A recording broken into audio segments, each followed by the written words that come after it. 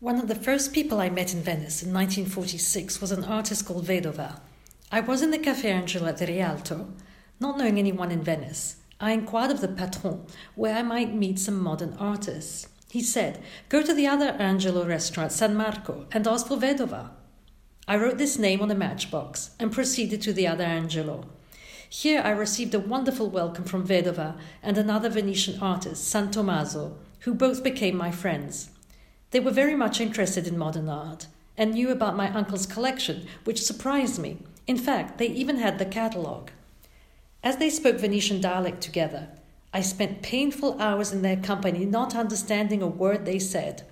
But when I was alone with either of them, it was better, as I could speak a little Italian. It was through San Tommaso that I was invited to show my entire collection at the 24th Biennale of Venice. He had suggested to Rodolfo Pallucchini, the Secretary General of the Biennale, that the collection should be exhibited, and it was agreed that it should be shown in the Greek pavilion, which was free because of the Greeks being at war. The Biennale, which was started in 1895, is an international exhibition of contemporary art, which is held every other year in the public gardens at the end of Venice, on the lagoon near the Lido. A lot of very ugly buildings put up in the time of Mussolini give it a distinct character. The trees in the gardens are wonderfully looked after and make a beautiful background for the various pavilions. In the middle of June, when the Biennale opens, the lime trees are flowering and the perfume they exhale is overpowering. I often feel this must compete strongly with the exhibition, as it is so much pleasanter to sit in the gardens than to go into the terribly hot and unventilated pavilions. In 1948, after so many years of disuse, the pavilions were in a bad state, and there was an awful lot of repairing going on up to the last minute. My pavilion was being done over by Scarpa, who was the most modern architect in Venice. Pallucchini, the Secretary General, was not at all conversant with modern art.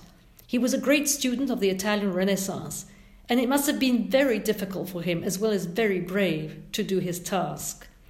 When he gave a lecture in my pavilion, he asked me to help him distinguish the various schools. He was even unfamiliar with the painters. Unfortunately, I had to go to the dentist, but he claimed that he had managed without me. The opening of the Biennale was very formal, but as usual, I had no hat, stockings or gloves, and was in quite a dilemma. I borrowed stocking and a girdle from a friend, and instead of a hat, wore enormous marguerite flowered earrings made out of Venetian glass beads. Count Elio Zorzi, the head of the press office and the ambassador of the Biennale, who had actually extended to me the Biennale invitation, gave me strict instructions that when President Einaudi came to my pavilion, I should try to explain to him as much as I could about modern art in the 5 minutes he would remain with me. I received exactly contrary orders from Pallucchini, who said the president was lame and would be terribly tired after visiting the whole Biennale, my pavilion being his last effort. When His Excellency arrived, he greeted me by saying, "Where is your collection?" I said, "Here," and he corrected himself and asked where it had been before. I tried to obey Count Zorzi rather than Pallucchini and put in a few words, but luckily the photographers intervened, and the entire official party was photographed with Gonella, the Minister of Education, the President and me under my lovely Calder mobile. The two most unfortunate things that occurred at the Biennale were the theft of a little piece of bronze from a David Hare sculpture representing a baby. It must have been taken as a souvenir. And the other was Pallucchini's decision, as some priests were coming to visit my pavilion, to take down a very sexual matter drawing of centaurs and nymphs. The drawing itself was so annoyed that it fell on the ground and the glass broke into smithereens, thus obviating its insulting removal.